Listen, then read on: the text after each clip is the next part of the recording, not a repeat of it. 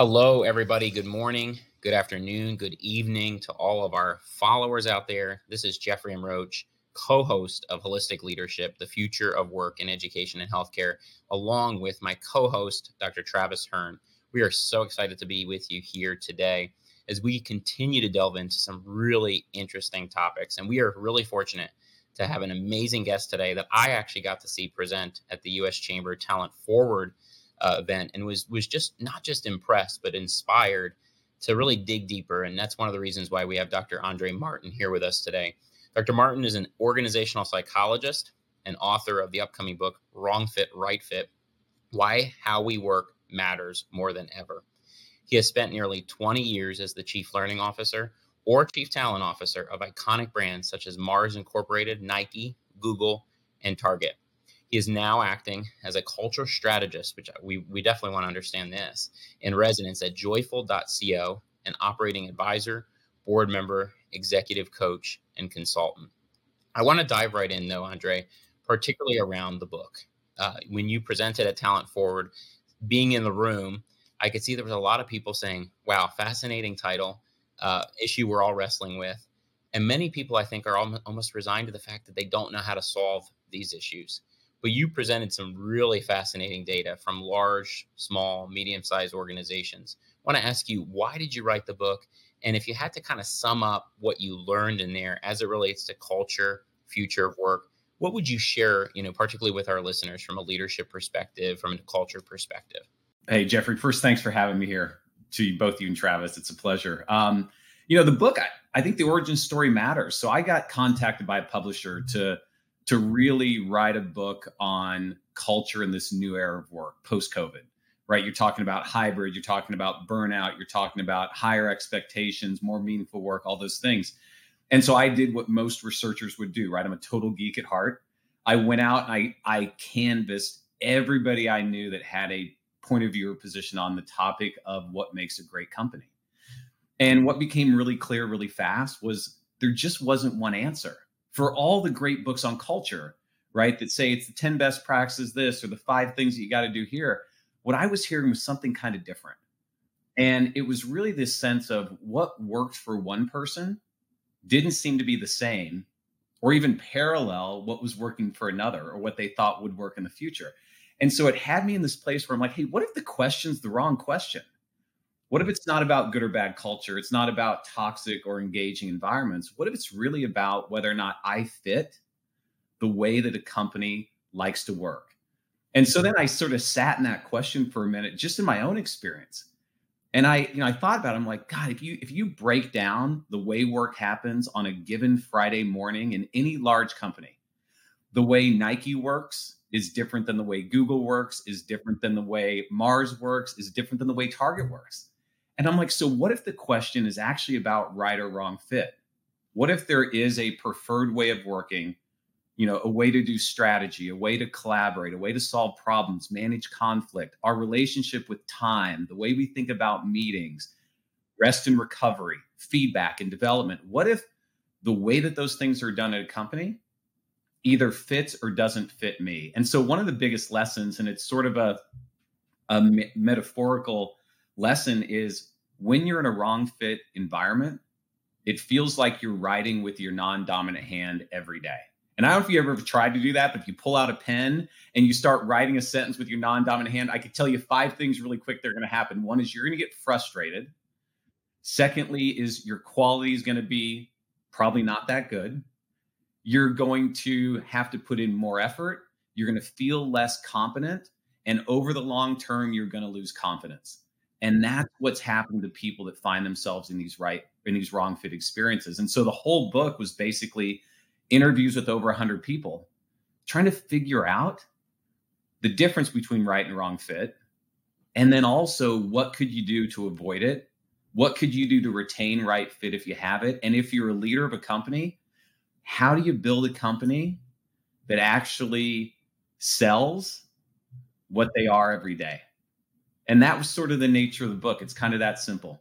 That's outstanding, Andre. Like you and we had similar walks after COVID. I dove into I like Jeffrey said before, like I'm kind of a leadership geek as well. Yeah. So what I did was I dove into how hybrid and remote work is going to impact leadership, and how do you lead hybrid and remote teams. And you mentioned hybrid, and I think that we've all throughout our careers, whether we're our first career at 15, where I was a ball boy at a driving range. I got to pick up golf balls. Definitely the wrong fit for me. But we've all been in a position where we've been in the wrong fit. And as leaders, I think it's our job to identify and help people understand that, hey, this may not be a right fit. How do you have those? How would you recommend having those conversations as leaders for those that we can see, man, this is just not a great fit for you? Yeah, I mean, one of the things I do talk about in the book, and it was really an important realization for me, is if you think about the way that we construct that conversation today, we do it through performance management, right? Often through these check-ins we have at year end. And what we end up doing is giving people a score. And that score really boils down to, you're either a success or you're not. You're either brilliant or you're not. You're either a star or you're not. You're either good or you're not. And when I look at that now, after doing all this research for the book, I'm like, that's where it all goes wrong. What if the conversation was actually, hey, Travis, I see you struggling, and that's 50% my fault, right? And we start saying, you know what? Maybe the way that we're doing work doesn't work as well for you. Where's it hard for you? Where are you struggling? What do you need, and how could I help? And if you could have that conversation, I mean, this is one of the things that came from the interviews. Almost every interview I had in those wrong fit situations, first of all, everybody has them, from the most successful CEOs down to people who just have their first or second job. Second thing that became really true really fast was just having that conversation about, hey, the way they socialized ideas, that didn't work for me. The way we collaborated, that didn't work for me. The way that our calendars were set, that didn't work. It was cathartic. Most people hold on to those wrong fit experiences their entire life. I had CEOs tell me, really successful ones, that would look at me and go, that moment in my career, if I would have been there another month, another 2 months, I wouldn't be where I was today.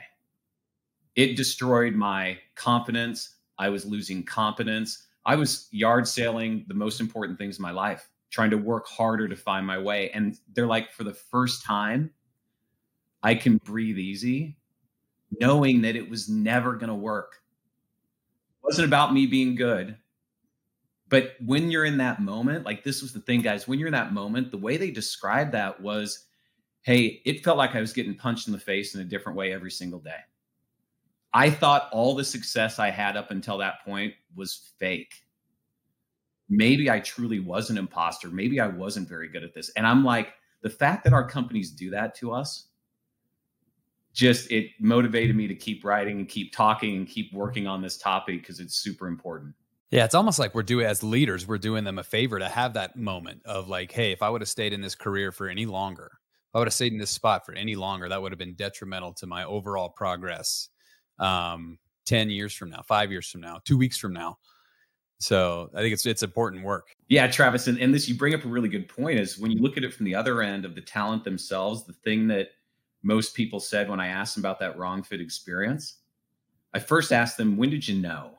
And they would almost everyone, they would pause, they would kind of chuckle or laugh, and they'd go, I knew in the interview. And yep. I ignored it. I ignored those signals because I wanted the bigger title. I wanted the better pay. I loved the brand. I thought the company would be fantastic. And they all said I probably left the place that I was better suited to stay and do work. Wow. And that's like, isn't that like, that just blows my mind. I'm like, the confirmation bias that happens when we want to make a different decision, the lack of truth that we see. And so the lesson, I think, and we'll talk more about this, I'm sure, but it's like, we got to stop and do a little bit deeper search in ourselves for, what am I solving for? Like, really, what am I solving for in my life, in my work, in my moment right now, and in my next 10 years? Because if you don't know that, you're invariably going to put yourself at risk as you try to find that next experience.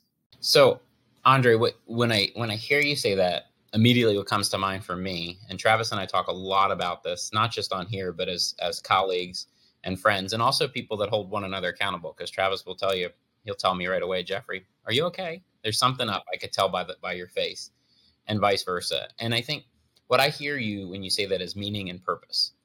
But when I think about meaning and purpose, if you're in that wrong fit, you can have that meaning and purpose just wither away. I've been there.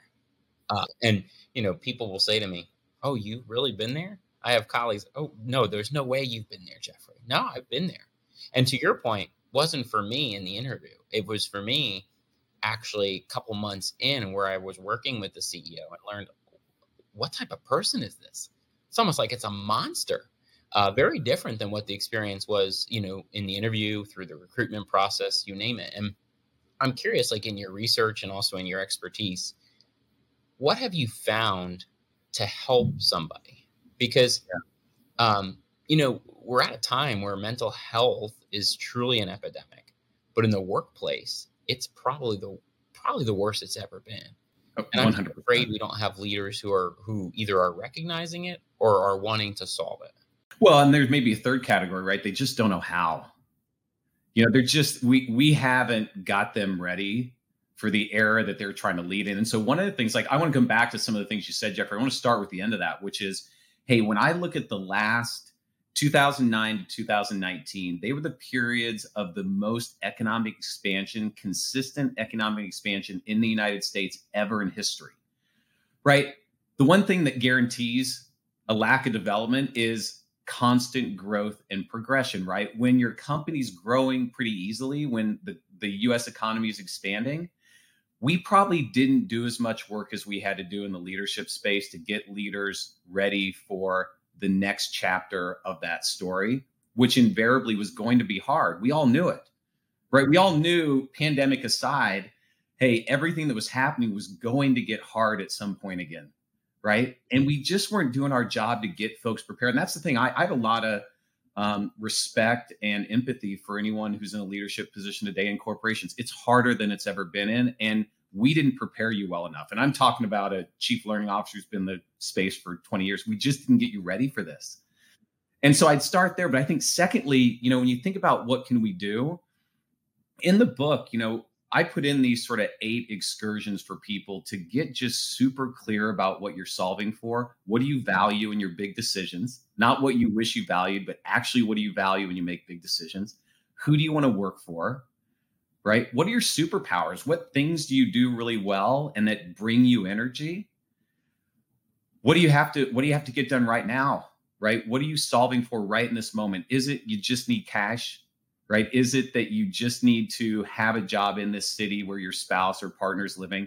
And then lastly, like, what are you solving for in the next 10 years? And those are really good for individuals to use before they ever start a job search, because you'll have the right lens on it. They're also really good for leaders to use with their teams, right? I think in this day of burnout and productivity and everyone's got their hair on fire, spinning plates every single day, the thing we're probably not doing is stopping, taking a deep breath, open our eyes really wide and asking somebody, like, what do you want to be doing? What would bring you joy? What would bring you energy? What would keep you sort of committed to this place, even if we're under a ton of stress, which a lot of folks in healthcare right now we know are. We're just not having those conversations often enough, first with ourselves and then with each other. Yeah, that's so good. And there's a book that my father-in-law got me, like when I was leaving the Marine Corps. It's called "What Color Is Your Parachute?" Mm-hmm. And it was all about wrong fit, right fit. What are you doing? It's a great book. But then I got into the workforce, and it was very much this kind of trial and error type of thing. Getting legit. Like, at what point, Andre, would you say, like, is there a point where you have to try to make it the right fit? Yeah. How does a leader walk somebody through that process? Yeah, Travis, I mean, this is the thing I heard again and again in these interviews, right? Is that right now what's happening is there's sort of 3 versions of a company. There's the company I'm getting recruited into. Jeffrey, you just talked about this. It's like, it's all aspiration. It's a first date. You're getting to see this company on its first date ready, most beautiful sort of version. And that's actually what we're buying, which I think is where we start to do a disservice to our talent. Is sell what you are, because they're going to find out anyway, right? Just be who you are. You're still going to get talent. They're still going to come work for you. Your brand of crazy might be exactly what they want. But when you tell them some other story, you set them up to be disappointed with the reality, right? The second thing that happens is we come in the company on the first day, we get exposed to the best leaders. We get the most curated stories of value of the company. We get the systems that actually work. And so we're sitting there saying, hey, this feels a little bit different, but it still feels okay. And then, Travis, here's what happens is I go out into the mysterious darkness of this organization. And the only way I learn how the company works is I have to bump into it, right? I bump into this. I'm like, oh, I didn't know that's how we did that thing. Now I know, I'll figure it out. But you know what happens every time I have to bump into a company? It chips away at my engagement. It chips away at my confidence, because invariably you're bumping into it at a place where you stumble over something, right? Oh, I thought we did this way. Turns out we do it this way. Great. I'll do better tomorrow. And so I would say this, I think the second thing we could do is, man, let's not do less onboarding. Let's do more. Let's teach people the way that work gets done here. Let's give them all the things. Let's talk to them about how we set strategy and manage conflict, how we really give feedback, how we develop people. Let's talk to them about the way that you have to set an agenda. You know, all these things that we do in work that we ask people just to figure out. And what happens is this, guys, and this is probably the uber point here, is the one thing I've learned over 20 years is that your creative energy is always flowing. It's always flowing.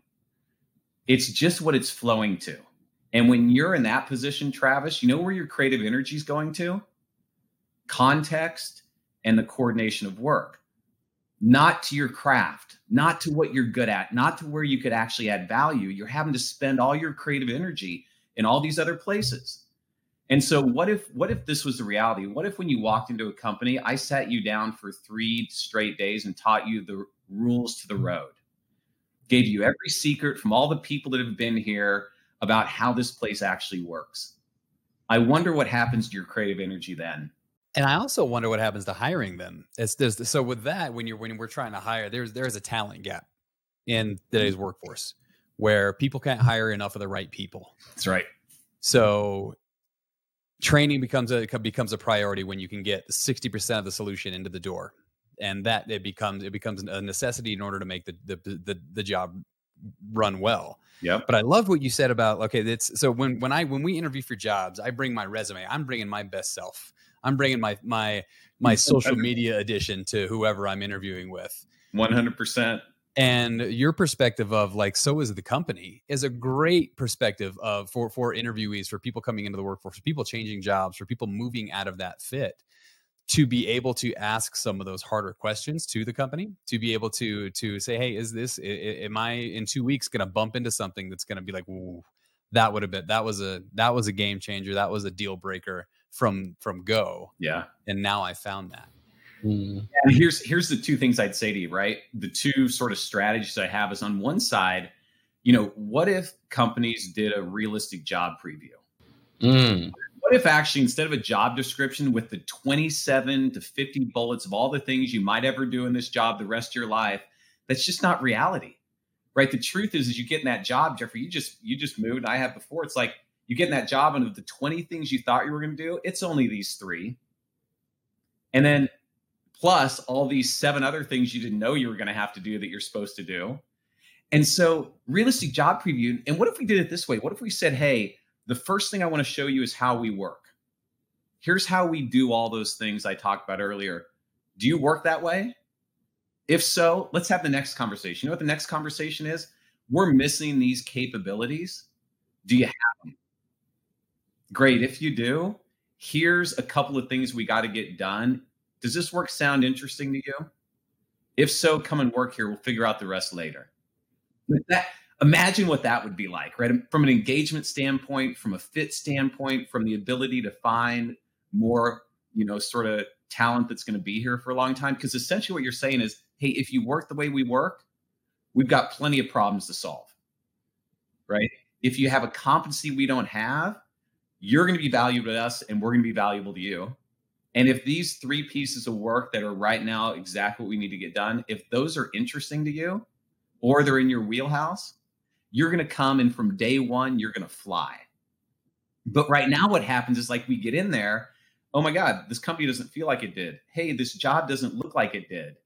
Hey, the things I'm being asked to do, I really am not interested in. You just watch engagement, commitment, well-being, all those things start to plummet a little bit, right?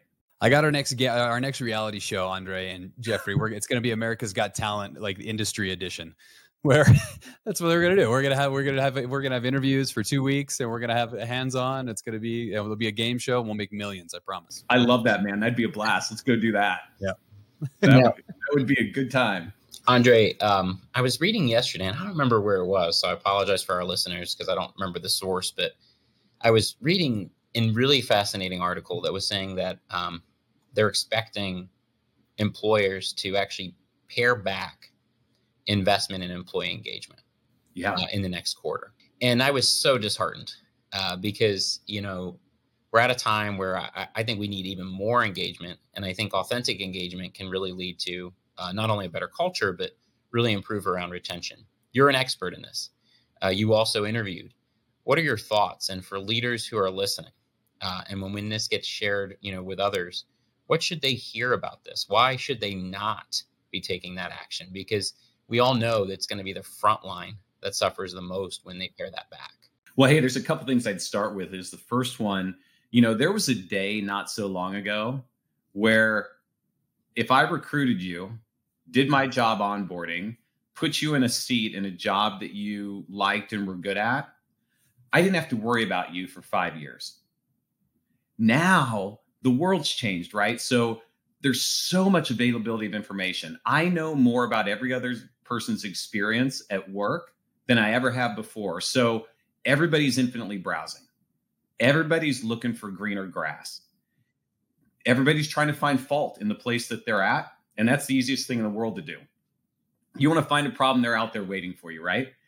And so what I would tell leaders is, it used to be that you recruit people once, you're re-recruiting people every day. It's a ground game. It's a fight for their intention, for their attention, for their commitment. And so as a leader, I'd be saying, hey, am I literally using every touch point I have with my people to answer 4 questions for them that'll keep them in seat and in this company doing their best work? The first one is why is the world better with us in it?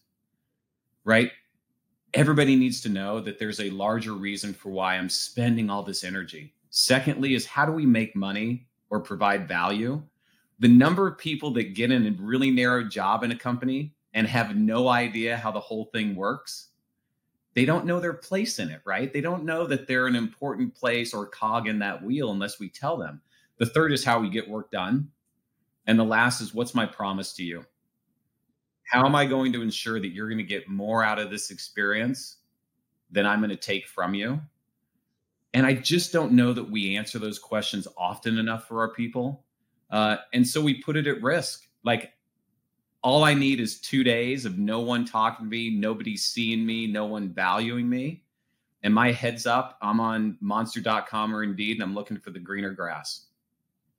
That's the reality. Yeah, and so like I said earlier, I do a lot of I nerd out on hybrid and remote work like it's cool. All the studies, all the things that are coming out, and it is this quiet quitting, the Great Resignation, all these buzzwords that have come up since COVID hit. They're facts. If we are not as leaders engaging our people and continuously recognizing that they are an important piece of that wheel, they're an important cog in that wheel, and not only that, but providing them the ability to scale their talent, to be able to use it in different ways, to be able to understand and dig into deep to who that individual is, and help them to progress in whatever way they want to. That's how I feel we're gonna be able to retain talent. But just I'd love your thoughts on how do we do that? How do leaders, as someone leading a large remote and hybrid team, how do I keep people engaged? Yeah. Hey, here's the starting point. I'm a pretty simple guy in the end. Is you probably have 1,000 touch points with your employees every year as a leader, right? 1,000 places where they're going to bump into you and bump into your company. And I've always been a fan of some research done a while back by a guy named John Gottman and his wife. They ran the Love Lab. I don't know if you heard of these folks, but They basically studied relationships for about 20 years, and they found out that the smallest unit of a relationship is this thing called a bid, right? When I bid towards you, there's three kinds of bid. I bid towards you, it's me nodding my head, I'm making good eye contact, I'm smiling, I'm asking how you are. There's the bid away, which is me looking at my phone, looking away as you're talking, jumping over you or changing the subject every time you open your mouth, or just ignoring you, right? And the third one is the bid against. You say left, I say right. You say up, I say down. It's the sort of argument. And what they found is that people with really good relationships, they will bid towards each other 60, 65% more times. And they could predict, this is the interesting thing, they could predict having you sit in their lab for a couple hours, they could predict with about 98% accuracy whether or not you'd be married in 7 years.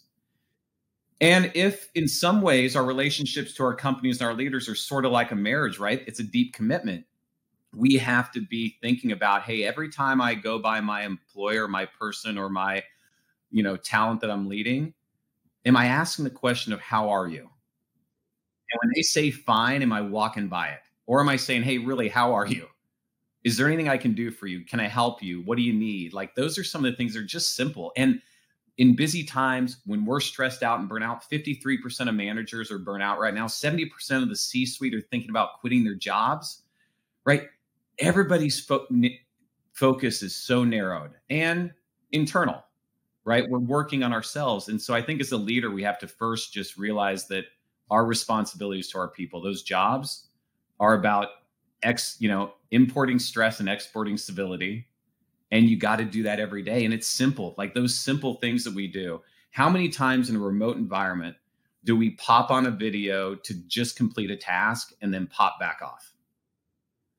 It's 30 more seconds at the end of the call. Just go, hey, Jeffrey, we haven't caught in a while. Like, tell me one thing that's happened in your life.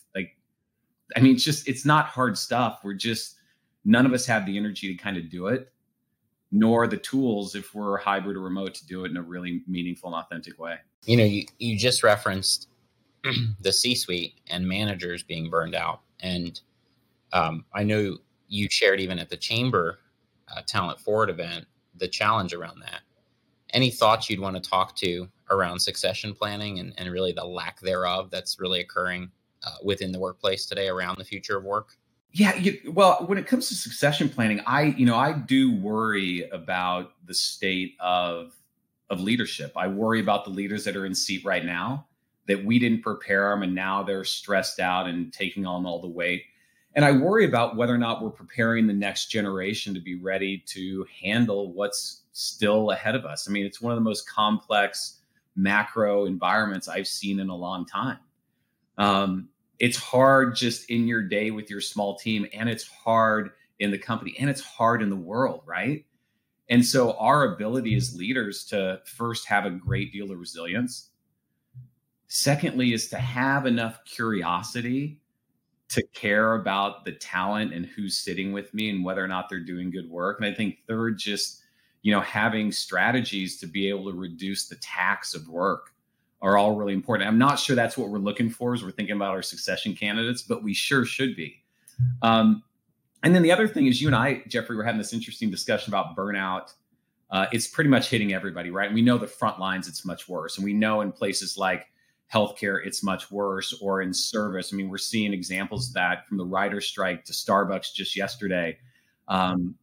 I think the other thing is we're not listening, right? I look at what happened with Starbucks. And for those of you who listen to this later on, there was a strike during their Red Cup Day of about 8,000 employees. And I sit there and ask the question, I'm like, what didn't happen 6 months ago that could have prevented that moment, right? Is part of it is I just don't know that we're listening to the signals of discontent, burnout, and stress that are actually out there. And sometimes that's all we need. There's this interesting book called Burnout that talks about burnout isn't necessarily about all the things that are weighing on us in the moment. What's actually happening in burnout is we never get to complete the emotional cycle that allows us to let go of difficult events. COVID's a great, for instance, think about the healthcare world. We went from a pandemic emergency back into a system that was already, right, kind of overstressed before those things happened. And I just wonder, has anyone had the chance to get rid of all that emotion? So then we can move on. And what the book said, which I thought was a really interesting perspective, is burnout happens because of the compounding impact of unresolved emotional states that over time build up if we don't recognize and deal with them. I just thought, God, that's a simple strategy too. Yeah. Well, and to your point, Andre, I don't know if you, Travis, have read this, but there's a really powerful letter, and actually makes me a little emotional because, I'm the son of a nurse, and my mom will regularly say to me, nursing for so long, we just haven't helped them deal with all the mental aspects of what they face. But Nurse Tristan, who committed suicide, wrote a letter, which, went to the letter to the editor afterwards. Her father found it and published it. And in the letter, she was a nurse in Ohio. In the letter, she cites all the challenges of her healthcare system. She cites what they were. She cites how she attempted to get them addressed. And they just continued, in her words, neglect, ignore, ultimately leading her to take her own life. Oh. And I think, to your point, people have to get vulnerable on these issues. Leaders have to listen. Shareholders, board members have to listen, because we're seeing this, to your point, every industry. I was just at a Starbucks in Seattle a week or so ago and asked them, obviously pretty hotbed from a union activity there. Yeah. I asked them, I said, why can't I tip you with cash? And they said, Starbucks won't let me. We're not allowed to. You got to tip on the credit card. You're not allowed to tip here because of the union activity. And so, and that's a little issue, but it only, to your point, compounds into a larger one. And so I think your emphasis on the listening and addressing is so powerful. I do too. And I'd love to see the letter. You'll have to send it to me, because that's, whether it's healthcare workers or teachers or anyone in the service industry, you have this feeling that, the compounding impact of constant stress, microaggressions, things that are disappointing. Like, I just think we got to figure out a way to resolve them, because I hold on to this belief that, hey, a 15 to 20 year career is still possible. Like, job hopping costs us in some really profound ways every time we move. And I think secondly is this idea of, I also think there's a time when companies should, at this point, with everything we know, be able to say, come to work here and you'll walk out healthier. Mentally, physically, emotionally, all the things. Like, I believe there's a way to run a company that can do that. And we know, right? I came from sports psychology originally, right? We know that elite human performance is actually attainable via periods of really high performance and really, really impactful, really intentional recovery. It's the way that we're wired. And yet we sort of seemingly want to ignore that in our workplace. And I've never understood, I haven't understood that since I started in this space of going, God, we know so much about human potential, and yet we don't seem to apply it into companies. I think part of it is just because it's hard. It's so much easier to put a Band-Aid on a current system than have to rip it out and try to do it a better way. Yeah. But, if our doctors and nurses work that way, we'd never have the medical advances we have. Yeah. Andre, I want to give you a chance to tell our listeners where they can find you, where they can get the book, anything from sort of a closing thoughts. And then I want to obviously pass it over to Travis for closing thoughts. Yeah, sure. So I'll start with, you can buy the book anywhere, right? Bookstores and Amazon, Barnes & Noble, all the booksellers. You can find me at www.wrongfitrightfit.com. There you'll see, there's extra resources. You'll find me. You can see some of the speeches and podcasts I've done. And then the last place, which I think is the one I'm kind of most passionate about today, is I have a newsletter that's called mondaymatters.substack.com. And it's meant to be something you can read with your first cup of coffee or tea in the morning on Monday. And it's real practical tips to just make the week a little bit better for yourself and somebody else. So I cover a topic every week, from energy to time to giving feedback to whatever it is. And it's meant to be a little fun, a little light, and pretty practical. So I hope you'll go check that out too. And I highly recommend it. I get it every Monday, and I definitely recommend it for anyone. I appreciate that. Travis? Yeah, no, Andre, just thank you so much. The perspective that you bring is just different. It's refreshing. It's needed. It's counterintuitive to the workplace where we're trying to fill our seats as quickly as we can, not understanding that by us filling our seats, filling that position and as quickly as we possibly can, that it could be detrimental not only to our company but detrimental to that person's well-being. And you just what you just talked about is exactly the way that I lead my teams. I want people that come to work for me knowing that they're going to be healthier individuals because of the way that we operate. And what you're bringing into the workforce, what you're bringing into the through your book, through your newsletter, and through your podcast, and what you do is valued. It's amazing. It's needed. It's necessary. And we say this all the time, but I think good leadership, quality leadership saves lives. I've seen it in the Marine Corps. And if people lead the way that you're laying this out for them and are listening and understanding what wrong fit, right fit looks like for an individual and for a company, we are going to be in good hands. I have a lot of hope. So thank you so much for coming on. Guys, go subscribe to the newsletter, get the book, check out the podcasts. You will not be disappointed. I promise you that. So also subscribe to Jeffrey and I. We have conversations like this all the time, and it's just a lot of fun. And we're grateful for you all. And we will see you next time on the Holistic Leadership Podcast. Thanks, fellas. Take care. Thank you.